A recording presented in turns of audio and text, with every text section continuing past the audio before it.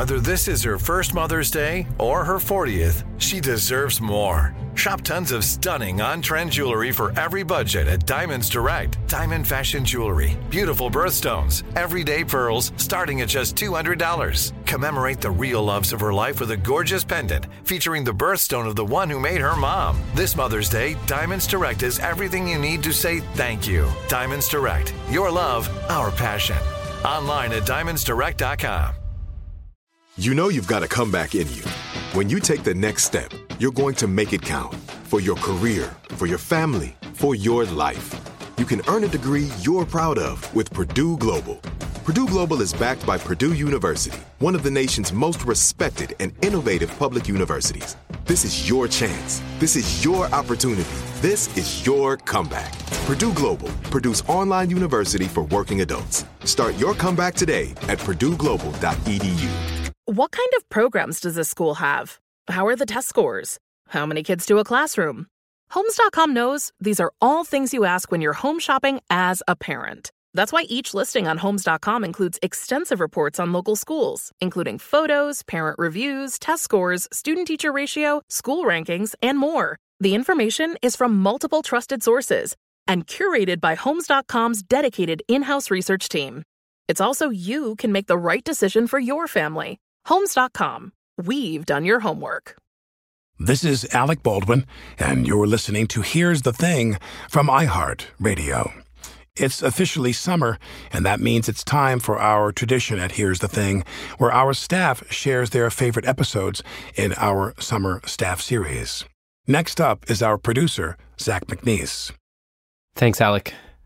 Whether you're a casual movie fan or a true cinema junkie like me, the name Hans Zimmer is no doubt synonymous with some of the most loved and awarded films of the past 30 years. He's an artist whose work speaks for itself, so without further ado, here's Alec's conversation with Hans Zimmer.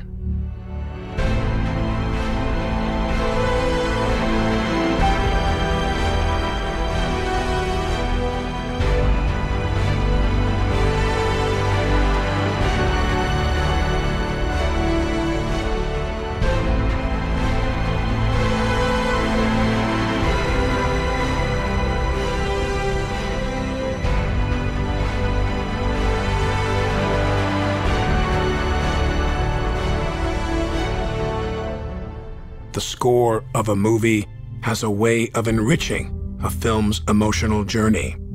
From the profound to the playful, it is often an unconscious part of why the feeling of a movie stays with us long after we leave the theater. My guest today is one of the all-time masters of film composition, Hans Zimmer.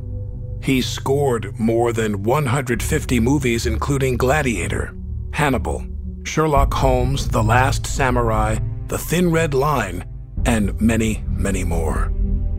Hans Zimmer's work has earned him an Academy Award for The Lion King, 2 Golden Globes, and countless more nominations. In 2005, Hans Zimmer began working with director Christopher Nolan. It's become one of the most celebrated partnerships in movie history. For Nolan, Zimmer has scored the Dark Knight trilogy, Interstellar, Dunkirk, and Inception, which features this song, Time. Hans Zimmer's work spans an eclectic range of feature films, television, and documentaries. I wanted to know whether his scoring process is different when he works on animated films. All directors are different from each other. But I once was invited to a dinner party, and at the end of the table sat Terrence Malick and Werner Herzog. You know, everybody's talking at the long table, and then suddenly everybody stops talking, and it's just the two great artists chatting, and they're arguing about which cue in Lion King is better. You know, these two admirable auteurs are arguing about Lion King, about a kid's movie. So the weird thing is, I can talk to Terry Malick about animation, and I can talk to Tom McGrath, our director on Boss Baby, about Thin Red Line. Right. And in one way or the other, it's sort of the same thing, other than that you can get away with a lot more in animation, I find. You and I in a peculiar way, we give life to something that doesn't have life. I mean, it's the whole point about animation, especially now with CG, where things have gotten so refined and they can do such amazing things. But the one thing they can't do, they can't really truly breathe life into it. And so ultimately, the only real performance is the actors and the musicians. And for instance, what we did on the last Lion King movie, we did a remake. And I thought, why am I going to do a remake? And I thought, everybody knows the tunes. Everybody in the orchestra knows the tunes. All my musicians know the tunes.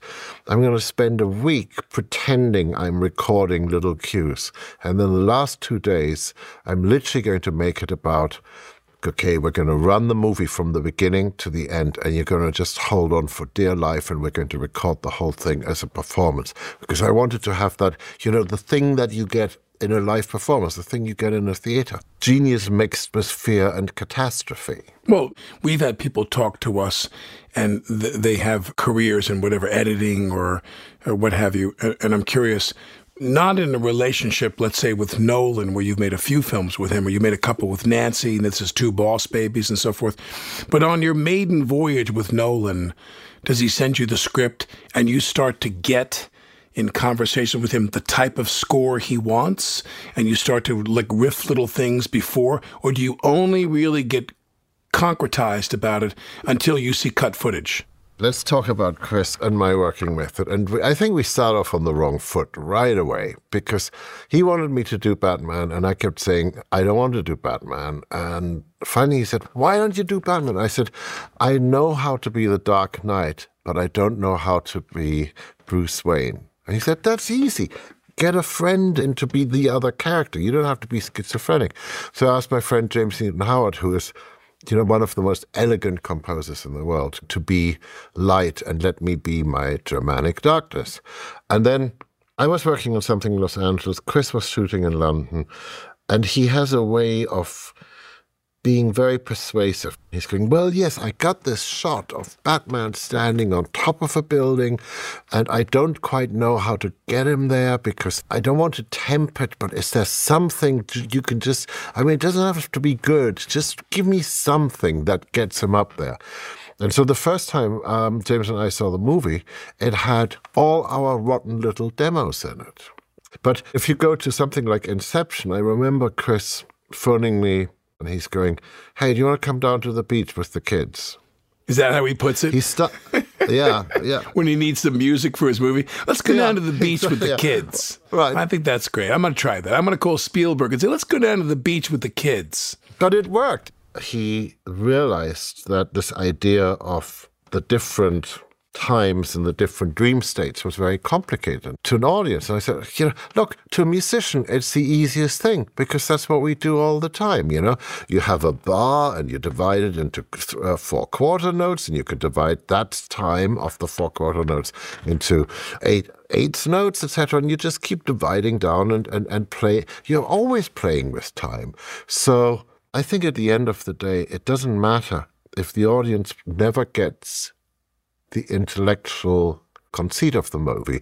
But just think of me like a river, and the audience is on a little boat, and I take you downstream with the story. And sometimes it's going to get a little rocky, and sometimes it's going to get a little boring, but you sort of know you can trust the river to take you on this journey and take you to the end. So Chris loved that. And we do think very similarly. I remember him phoning me from Iceland. So I hadn't seen any footage, right? I just about read the script.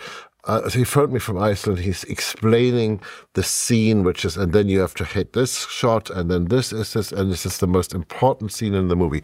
Our lead character is basically seeing his whole family through the years, and he's starting to cry at a certain moment. It had to be poignant. And I finally said to Chris, I don't think I can just do this. I don't think I can wing it without some footage. And I remember all these cuts in my head. And he says, our sense of time, our sense of aesthetic seems to be very similar. Just write it, send it to me. If it doesn't work, I'll send you the picture. Well, unfortunately, it worked. I phoned him. I said, how is it? He goes, well, it's within 2 frames, but I can go and adjust that. So then he finishes shooting, and I'm going, okay, show me the movie. He's going, it's going really rather well. You imagining my movie and writing freely. At which point I started to just send him pieces of music without telling him what they were for. I wouldn't write anything on them. I just send him music. But I very strongly, having read the script, knew what they were for, and I was praying and hoping. There's a shot in there where Marion Cotillard is on a ledge, and her shoe drops just so. And I was so hoping that this piece I sent for him was going to end up in that spot. And then months down the road, when I first saw it, there it was. And he absolutely got it. So we have this language without words. Mm-hmm. Because I think what is really important with music is that, to me, it's an autonomous language. I am speaking to you in English, which obviously is not my mother tongue, as you might detect from the horrible accent. But if I were to speak to you in a couple of chords, I feel on safer ground and I feel more articulate. So that's how Chris and I kept working. We kept coming up with crazy, we did a list, for instance, for Interstellar of what are the things we haven't done, and we would cross off, big drums, well, I did that one. Big horns, we did that one. And then Chris said, what about pipe organ? And that became that, because as he said it, this is a movie about space and rockets and all that stuff. I mean, I saw the shape of the pipe organ, and at the same time I saw the afterburner of rockets, and I thought both are fabulous pieces of technology. Now, with Nolan, do you feel that your task is to help them understand and help yourself understand what they want? Have you ever had conflicts with directors where you said, I don't agree?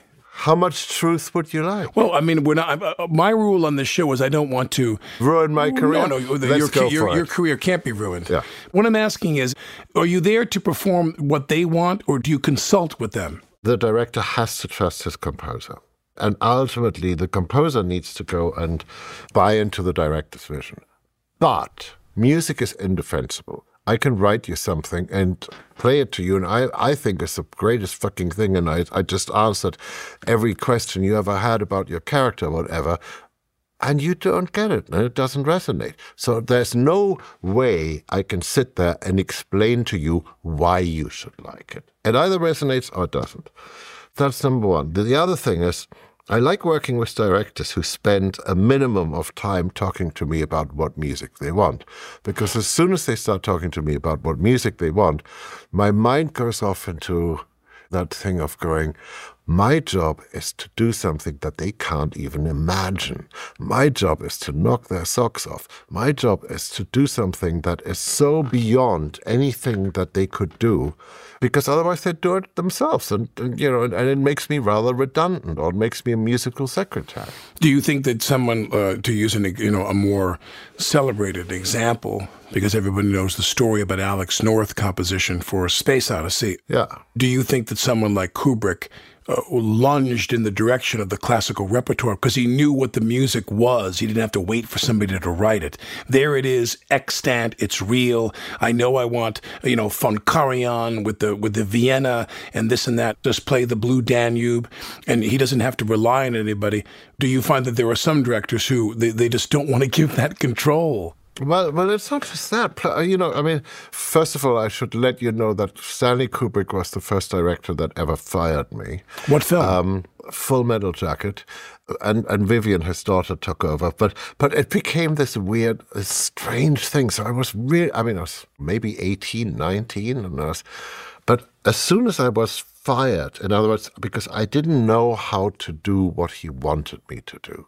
Because Stanley Kubrick knew everything. He had studied drumming with Gene Krupa. He just wanted me to be his musical secretary, and I'm not very good at that. Take dictation, yeah. Absolutely, take dictation. I would get these tapes sent, drumming with 10 fingers on his tabletop, and go, well, get a drummer to do exactly that. And, so that didn't work. But then, once I was officially fired, I would get these phone calls where he would go, I think Vivian's in a bit of trouble. Can you go up there and see if she's all right? Yeah. Or he'd go, what do you think of Dolby Stereo?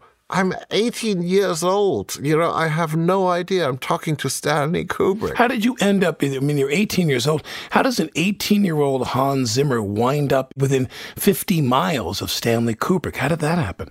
Anton Furst, his designer, who knew me. They were shooting for Metal Jacket in the Docklands of London. And I knew Vivian, who then took over. And so I was really helping Vivian at a certain. And then years later, I ran into Vivian, and I was just on my way to London. She said, "Oh, you really should go and see Dad." I'm going, "Why would I go and see him?" And she goes, No, he's always talking about you. Whenever a movie comes on television that you did, he's always saying, "I found him. I was the first one who gave..." He forgets the other part. But, and I was really busy, and I had to go down to Australia from London. So I didn't go and see him, because I thought that Stanley Kubrick is beyond, he's immortal, because he was Stanley Kubrick. Sure. And I get to Australia, I get to Sydney, and the guy who's picking me up from the airport, coincidentally, was a chap who I'd met on Full Metal Jacket, and he's got a really sad face. And I realized that, Stanley had died, which was inconceivable to me. Sure. And I learned... Don't say no. If somebody says, "Hey, come on over." Interesting. You come over. And I learned a lot from him. I learned vast things from him, This is music from the film Chappie.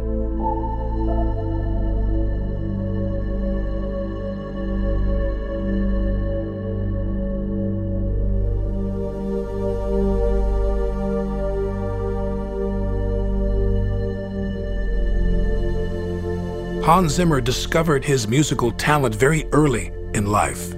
Another one of our guests who took music seriously at a very young age is classical pianist Lang Lang. He was a musical prodigy, winning his first competition when he was 5.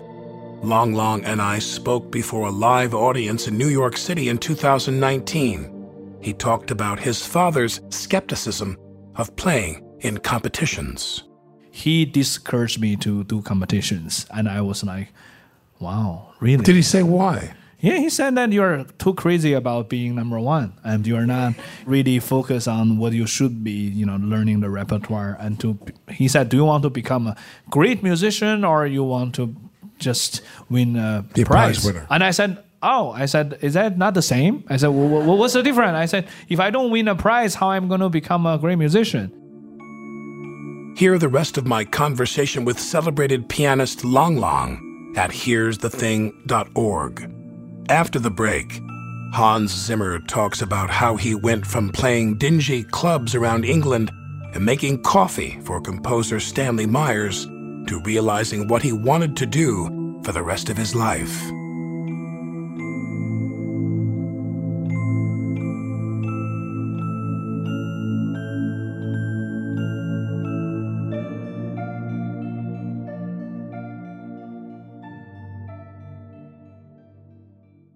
If you're enjoying this conversation, tell a friend, and be sure to follow Here's the Thing on the iHeartRadio app, Apple Podcasts, or wherever you get your podcasts.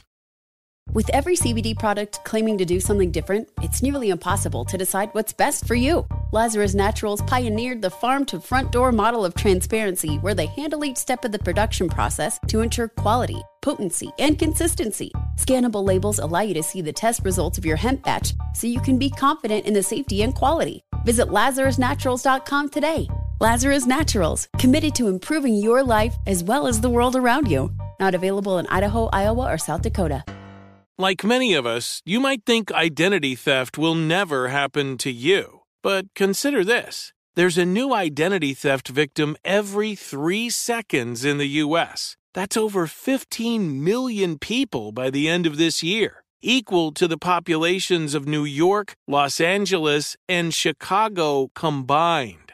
Even worse, identity theft victims often don't even know they're victims. That's why LifeLock Identity Theft Protection alerts you to identity threats, even the ones that don't show up on a credit report, like data breaches, fraudulent bank transactions, loan and credit card applications, and crimes committed in your name. If your identity is stolen, your own dedicated LifeLock U.S.-based restoration specialist will work to fix it. LifeLock protects you in ways that you simply can't on your own. Join now and save up to 25% your first year at LifeLock.com/iHeart. That's LifeLock.com/iHeart to save up to 25%. Identity theft protection starts here.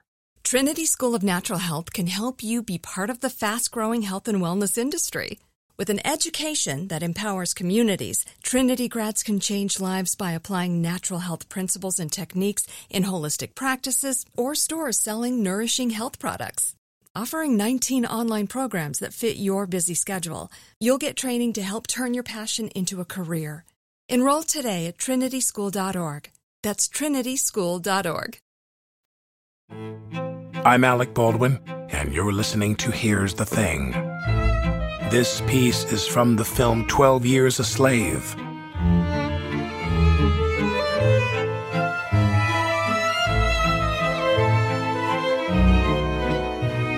Hans Zimmer was born in Frankfurt, Germany.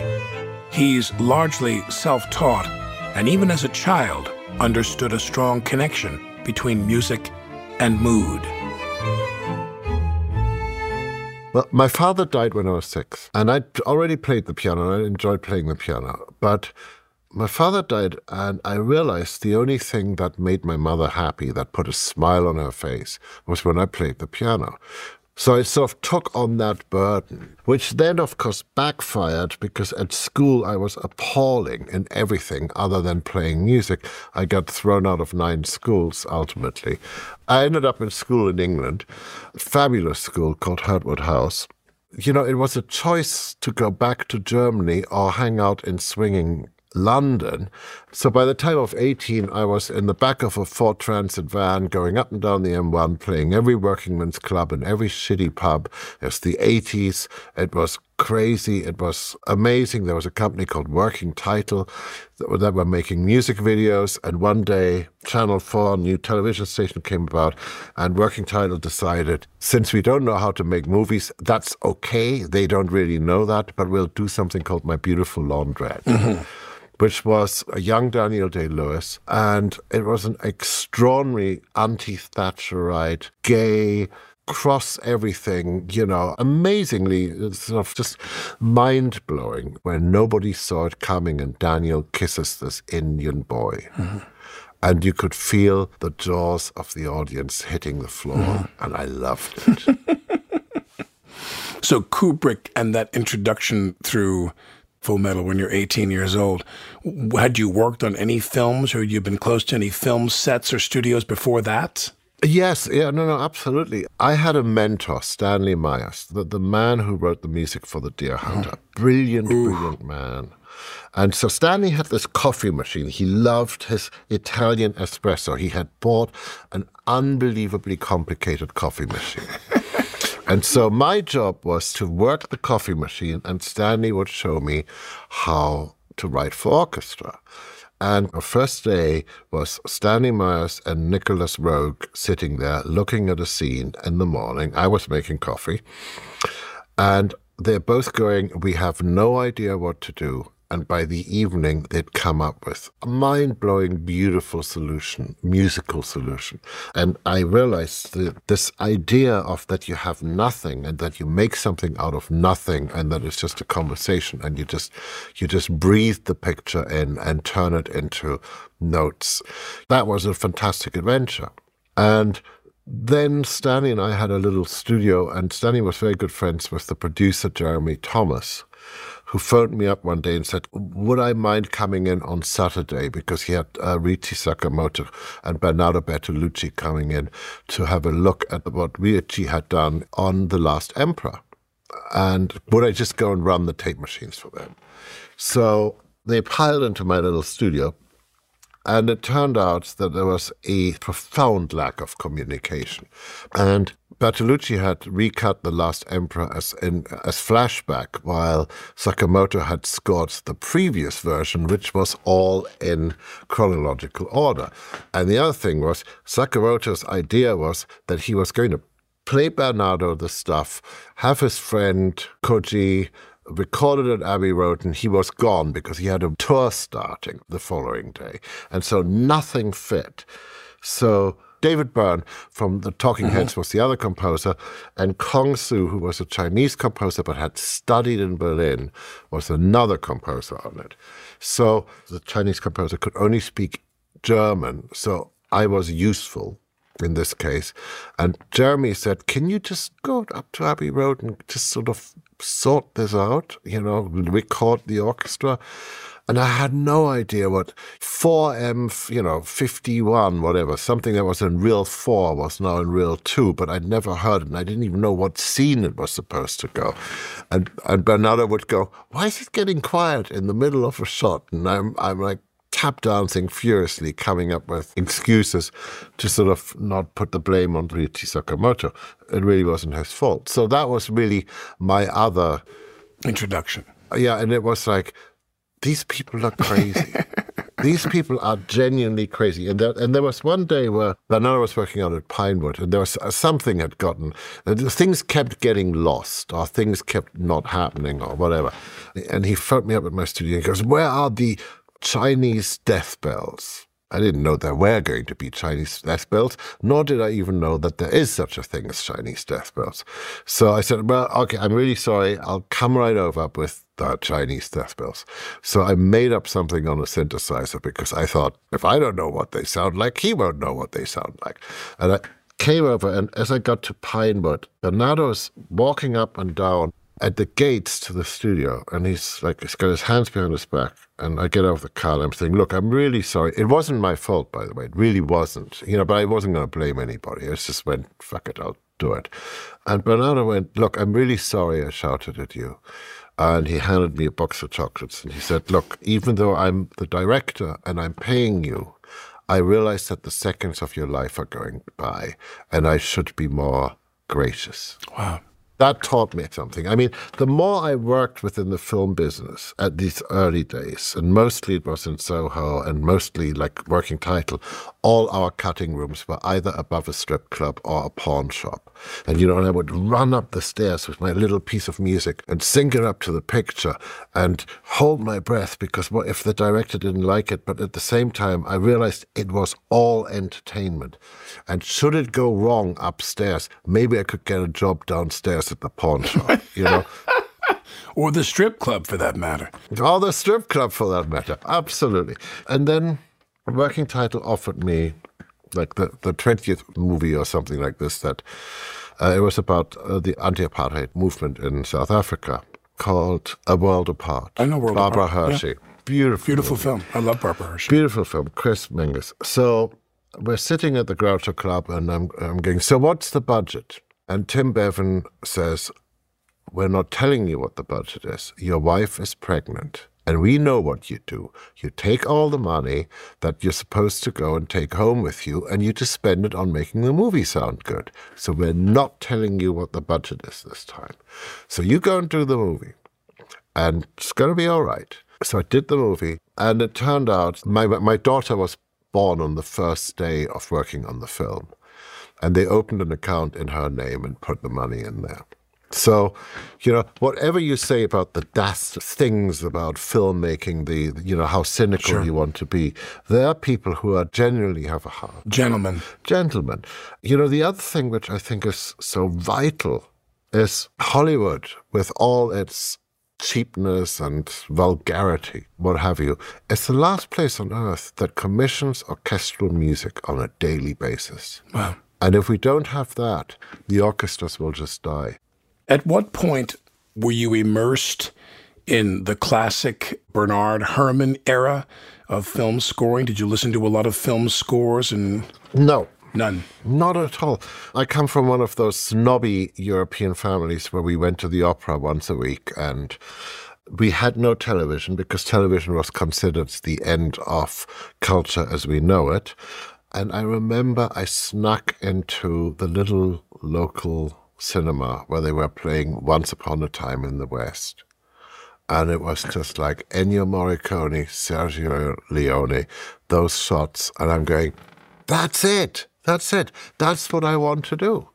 And there was nothing that could stop me from doing this. Did you feel at any point that you needed to study film itself in order to do your job better?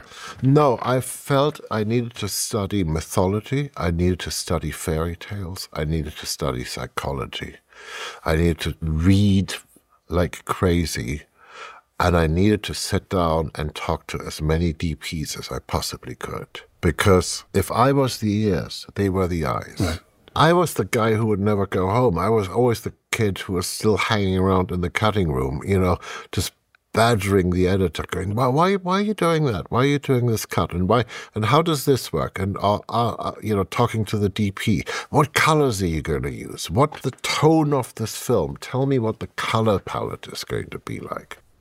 Knowing as we do now that, I might watch The Crown in bed on my computer and my wife is asleep next to me. And then if it's Gladiator, you think, let's just blow the fucking roof off this theater and let's just blow it out. That's 40 feet wide, 20 feet high. Is there a difference between scoring for TV and for film? Not, there should be, but I don't make a difference. I just feel there's a right path. If somebody has a compelling story, if Peter Morgan comes to me and he goes, I've given up on doing movies, I want to do The Crown. You take that very seriously. Mm-hmm. And Peter's vision is vast. And what a juggernaut that's been, boy. Oh, my God. Absolutely. I love Peter. I've known Peter. I want to say I've known Peter all my life. Peter and I speak German. He speaks better German than I do. We come from that working title camp. European cinema is really different. I mean, I came to Hollywood expecting it to be technologically far more advanced than Europe. And I expected it to be far more collaborative. And it wasn't. The composer worked alone and he had a ghostwriter who would never get a credit. It's like an army of ghostwriters who never saw their names up in light. And I thought, how are those poor bastards going to get their career? Stanley Meyer's my mentor. I mean, he gave me credit straight away. I mean, it wasn't a big deal. And we would all be in the room together. So I learned from Stephen Frears. I learned from Nick Rourke. I learned from John Schlesinger. I learned from Terry Malick. You did Pacific Heights. We did Pacific Heights. I auditioned for that movie. I remember I was involved. He did a movie, The Believers. Yes. That Marty Sheen did, and I was going to do that movie. Ellen Barkin and I think were pretty close to getting those jobs. And then the casting director cut our throats and got rid of us because they felt we were too young. I remember I was just overwhelmed with a passion to work with Schlesinger. What was he like? Same with me. Any director who in the middle of scoring says, I'm so sorry, but I have to take a few days off because I'm directing an opera in Salzburg, is okay with me. Do you know what I mean? It's like at the end of all the scoring sessions, he made a list of all the quotes of classical music I'd used, which was great. It was a game. But again, knowing that writing music and performing music, what happens when you go and record it and you hear it and you go, it's not right? Well, one of the things is to be absolutely clear, we are making a recording. We're not doing a concert. You don't have the frisée of a live performance going on. So I try to have a bit of that going on. For instance, I tell directors before I start working with them, and they all get it, I will not make a change during the scoring session in front of the orchestra. We'll take it off the stands, I'll go home, I'll rewrite it, whatever you want. But I will not do it in front of the orchestra because when the orchestra is playing, it's about a performance. Mm-hmm. And we don't want to stop and we don't want to bore them and we certainly don't want to show any insecurity. The lion taming and film composing seem to have a close link. Both can kill you. I mean, the director will eat your life, and if it's not the director, there's a whole bunch of guys in the brass section who are just looking at you going, okay, kid, let's see what happens. Let's see. You had some of that early on? Yeah, absolutely. And, really? and wow. now we're fine. Now I actually had one of the greatest compliments recently. There's a percussionist in London who's played on everything from, Star Wars, plus all the classics. And I saw him the other day, and he goes, Hans, we were worried about you when you went to Hollywood because we thought you're just going to become one of those prats. But you know something? You came back, you're still one of us, you're still a complete muso bastard, and we love you for that. So I thought that was like the best compliment I could have. And it meant whatever we were doing was going to be okay because I was still part of them. Now, when you see footage, does the performance ever motivate you? 100%. Really? What's an example of a performance by an actor in a film you did that really helped lift you to the level you wanted to go in terms of your score? Jack Nicholson in As Good as It Gets. Really? Didn't know what to do. I was really struggling. And finally I said to Jim Brooks, Jim, what are you doing at the weekend? Do you mind sitting on my couch and let me just look at Jack, look at what he's doing? I mean, there's a history. Before Jack started filming the movie, I was at his house going over, like, he's going to play the piano. He didn't want to play the piano. I'm going, it's easy. I can go and replace anything that's wrong. No. Jack didn't want to play the piano? Didn't want to play the piano. I think he just wanted to torture Jim a bit. But so Jim's sitting there, and we just started to work out together what this character would be like. It's the way his legs moved, or it's just a little something in the shoulder. It's never something he says. It's body language. It's a ballet. And literally, it was 2 days of just experimenting, Jim sitting there, and we worked the whole thing out. And so, I totally understood what Jack was trying to do. Helen Hunt, she won the Oscar for. I love that film. He did too. He did too. And what I love is there's an almost pugilistic quality to when he says his lines. The woman, the legendary line when he's at the elevator, and the woman says, how do you write those women so well? I think of a man, and I take away reason and accountability. Right. One of the greatest lines in Hollywood history. There's another bit in it at the end when he doesn't know how to go and see the Helen Hunt character. And Greg Kinnear says to him, but you already have an advantage. You're already prepared to humiliate yourself. And in a funny way, I've made that sort of my leitmotif of how I'm going to go and play a piece of music to a director or anybody for that matter. I'm sure that these examples have been, there might be none, or certainly few and far between, but have you ever just pushed out your best effort and you thought, I can't save this movie? Yes, and being wrong at the same time, thinking, this is terrible, and then the audience loved it. Don't try to predict anything. That's a very good point. To thy own self be true. I mean, look, you and I, we did a movie, Pearl Harbor. Yeah. There's a line in it. Girl and boy met 45 minutes ago in the story. And they're sitting next to each other, and she says to him, if I have one more night to live, I want to spend it with you. And I say to Michael, Michael, you got to get rid of that line. I learned from Ridley Scott. Ridley Scott always would say, sentimentality, that's unearned emotion. And he's going, yeah, don't worry, I'll get rid of it. He never got rid of it. It's the favorite line in the movie by teenage girls, God. Hans Zimmer. This is To Every Captive Soul from the motion picture Hannibal.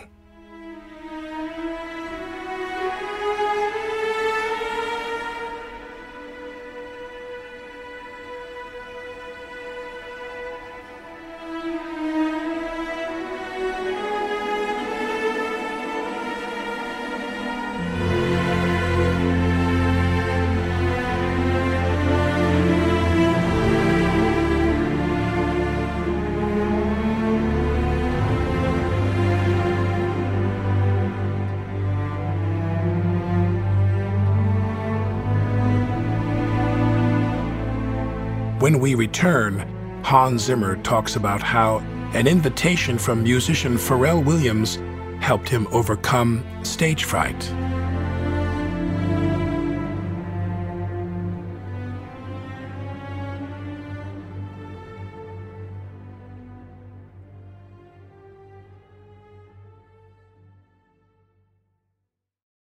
With every CBD product claiming to do something different, it's nearly impossible to decide what's best for you. Lazarus Naturals pioneered the farm-to-front-door model of transparency, where they handle each step of the production process to ensure quality, potency, and consistency. Scannable labels allow you to see the test results of your hemp batch, so you can be confident in the safety and quality. Visit LazarusNaturals.com today. Lazarus Naturals, committed to improving your life as well as the world around you. Not available in Idaho, Iowa, or South Dakota. Trinity School of Natural Health can help you be part of the fast-growing health and wellness industry. With an education that empowers communities, Trinity grads can change lives by applying natural health principles and techniques in holistic practices or stores selling nourishing health products.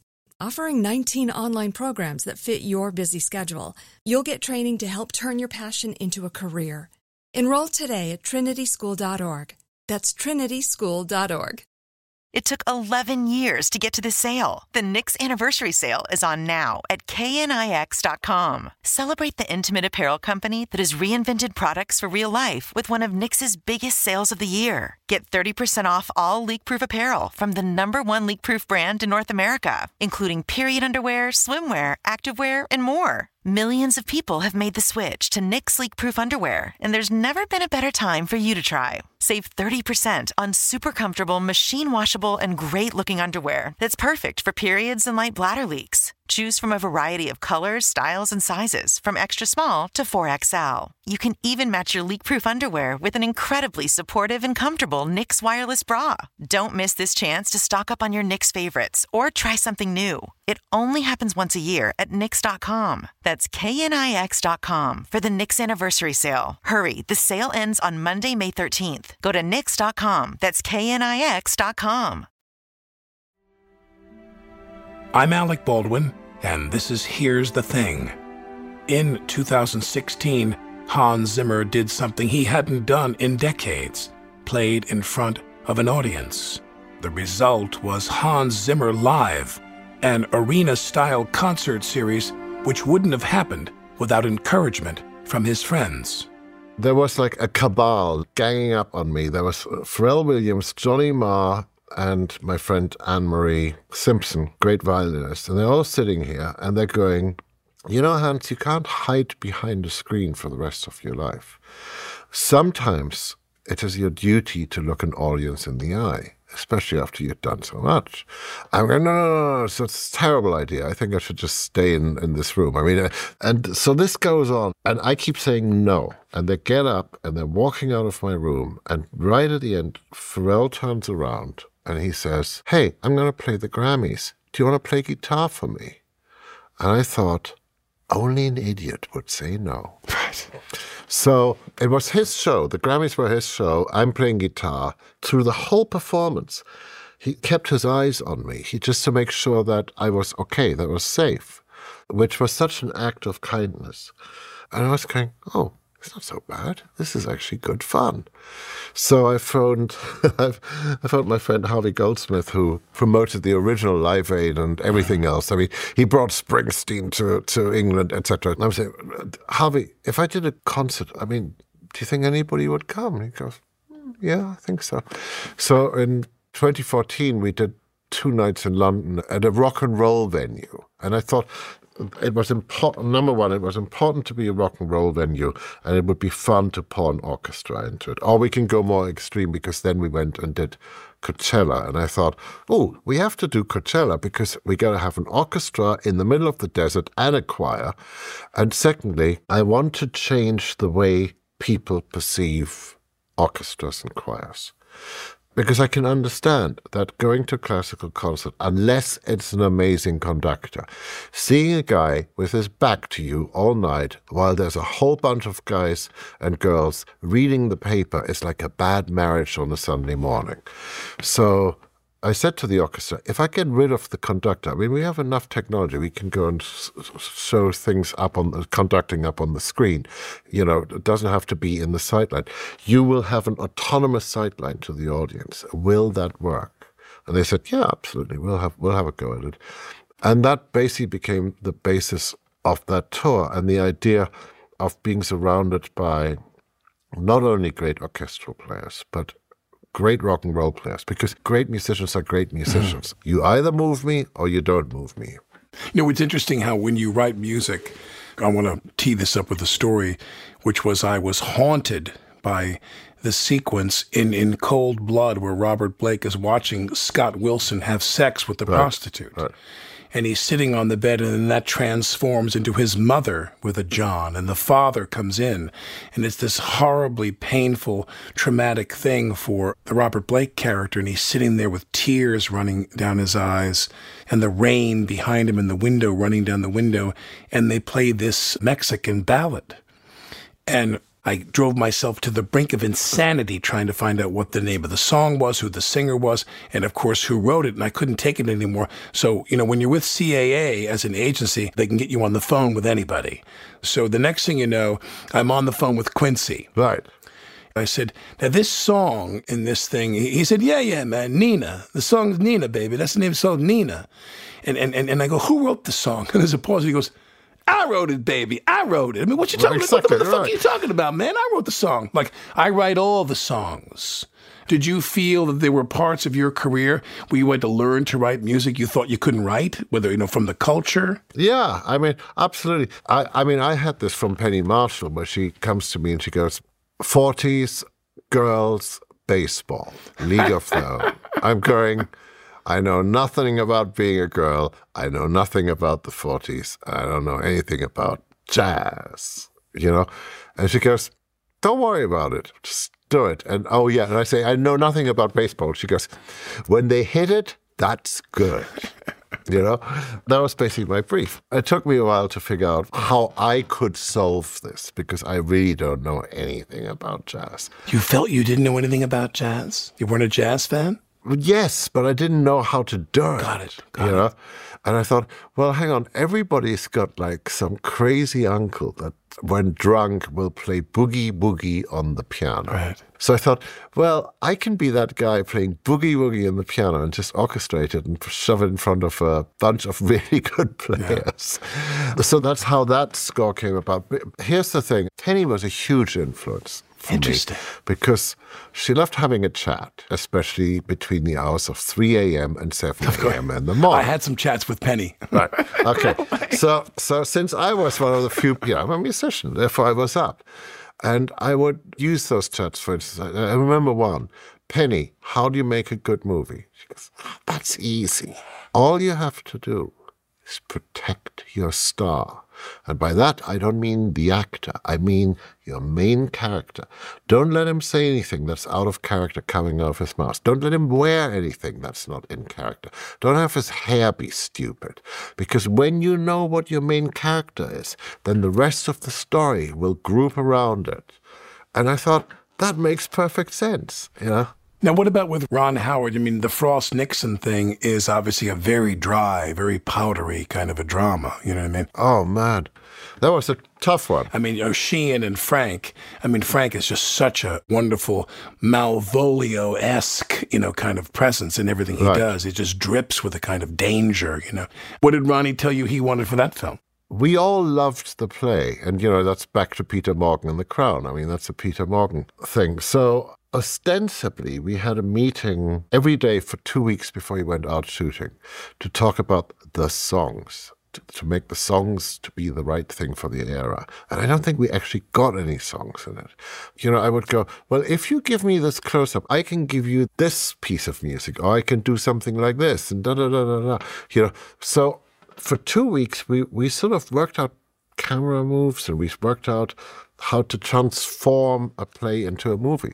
Now, one of the junctures in which I intersected with your movie was a documentary series called Evidence of Revision. It's considered the Citizen Kane of JFK conspiracy films. It's 9 hours long, divided into 5 parts. I'm listening to this, and this music comes on. And I'm going, oh, man, this music is so fucking beautiful. And it's The Last Samurai. Now, he sampled a couple of your pieces for this thing. Hannibal, he plays To Every Captive Soul. Oh, yes. There. And oh, my God, the tears start rolling down your face. There's a big story involved with Tell that me. piece. Why it's worth making movies, to me. Ridley had just come back from Florence, I think, to finish shooting the movie. It's Sunday night, 11 o'clock in the evening at Fox in the cutting room. And it's Ridley, it's Pietro Scaglia, the editor, and me. And The picture on the Avid is parked on a tear running down Clarice Starling's face. And I say to him, to both of them, I say, well, she's crying because she's in love with him and she has to betray him now. And really goes, no. It's a tear of disgust. It's disgust at this monster. Yeah. When he has her up against the refrigerator? Yeah, exactly, right. So this goes on. So it gets more and more heated, this conversation. And finally, we're standing, and 3 grown men at 11 o'clock at night on a Sunday are shouting at each other about the meaning of a tear on a woman's face. And I had one of those weird moments, where the camera pulls back and I see us all, and I thought, what a great job. We are discussing Julianne Moore's crying. And I'm going, this is the most important thing to us at this moment. And that's what this piece is about. Because I said, okay, Ridley, this is what I'm going to do. I'm going to write, the whole score is going to be a romantic comedy. And he's going, okay, fine. All right. If you can pull that off, fine. Romantic comedy. So that is my big love theme. What's a movie of yours you watch where you sit there when it screens and you go, it's not that bad, actually. It's pretty good. It really does work. Yeah, I know. I'm binary. It's shit or it's not shit. I think they could all do with a bit of a do-over and improvement. But I tell you, the opening to The Lion King, it was really important to me. I wanted that African voice, my friend Lebo, who I'd discovered at a car wash. He was a political refugee. He was working at a car wash. I said, come and do this thing. And, like within the first notes, you're now not in Kansas anymore. What advice do you have for people who you're working with who are young people who want to... Because I'm assuming that actors can come and go. They have their halcyon period, writers, directors. But it seems like composers, when you hit it, you can stay there for a very long time. Your career has been a very long time now. And you've stayed at the top of this business for a very long time. What advice do you have for people who want to get into that part of the business? Just say yes. Like when Penny Marshall says, do you want to do a movie about baseball and swing? Go, yes, I know nothing about it. Just be honest. I know nothing about it, but it sounds interesting, right? I'll figure it out. Cool, yes. I remember being on the phone with Ron, just out of courtesy, right at the end, I thought I should say, well, what are you working on? And he said, the Da Vinci Code. And I'm going, oh my God, it's like run-on monologue. It's totally uncinematic. How can you, how are you going to do that? And it's a phenomena. How are you going to deal with the phenomena? And he goes, yeah, I know. And 10 minutes later, my agent phones me and goes, what did you say to Ron? I'm sorry. I know he's setting off on this journey and I just probably really made it even worse for him. He goes, no. He wants you to do the film. He wants you to solve it for him. And it gave me a year of being able to immerse myself in art and in literature and to hang out at the Louvre at night, This is why people say to me, why am I on the board of the Philharmonic? I said, the movies often disappoint me. The theater sometimes disappoint me. The symphony never disappoints me. When I go see the New York Philharmonic play, I'm never disappointed. Absolutely. Your music, is there a joint ownership of that movie and the publishing rights and so forth for the soundtrack album and so forth? Do you have some control, or does the studio, is it a buyout and they own it? They own it, but there's a law that says you are allowed to perform anything you want to perform, right? So I think it would be heinous to not be able to own my life. Wow. Because that's really what it is, isn't it? That thing Bernardo said to me, as the seconds of life are ticking away, we are creating these things, I had an actor turn to me once. He said to me, "You're going to go back to your trailer?" I said, "Yeah." He goes, "Why do you go to your trailer?" He said, "The set's where you want to be, even when you're not shooting." He said, "Pull up a chair." He goes, "Just be a part of it." Absolutely. Yeah. Just watch them shoot. And as I've gotten older, when I read a script, I say to myself, could I stay on the set during the entire shooting process of this movie and just be a witness and watch them do this movie? Do I love it that much? And that's become a metric for me, actually. And I spend far more time on the set now than I used to. I never go to my trailer anymore. It's too boring. I think my whole career is based on I would always hang around and be the guy asking the stupid questions, not be afraid to, well, why are you doing it like that? Tell me, explain this part to me or whatever. Everything informs everything. But you nailed it when you said, this is our lives. We spent our lives doing this. It is our lives. And that's what Pharrell and Johnny Marr were so right about, that I should stop hiding, that I should do things in real time. Be on a stage. If I'm going to have a pratfall, yes, if I go hello Oslo in Stockholm, they will forgive me. Let me just finish by saying this. As you're scoring the sequel to Boss Baby, please make me look funny, make me look smart, make me look powerful, okay? When you're writing the music, just have that in mind if you don't mind. Make me look powerful. We not only have we fulfilled that brief, but, you getting away with that line, I have a beautiful voice. I mean, just that, and pausing, just to have your voice, yes. Just let it lay there and let them all be enthralled. Well, listen, thank you. You're one of the greats, man. I mean, your movie scores are just, these people that you work with, they're lucky to have you, boy. What a difference you make. It has been a pleasure. Composer Hans Zimmer. This is from the motion picture The Last Samurai. I'm Alec Baldwin, and this is Here's the Thing from iHeart Radio.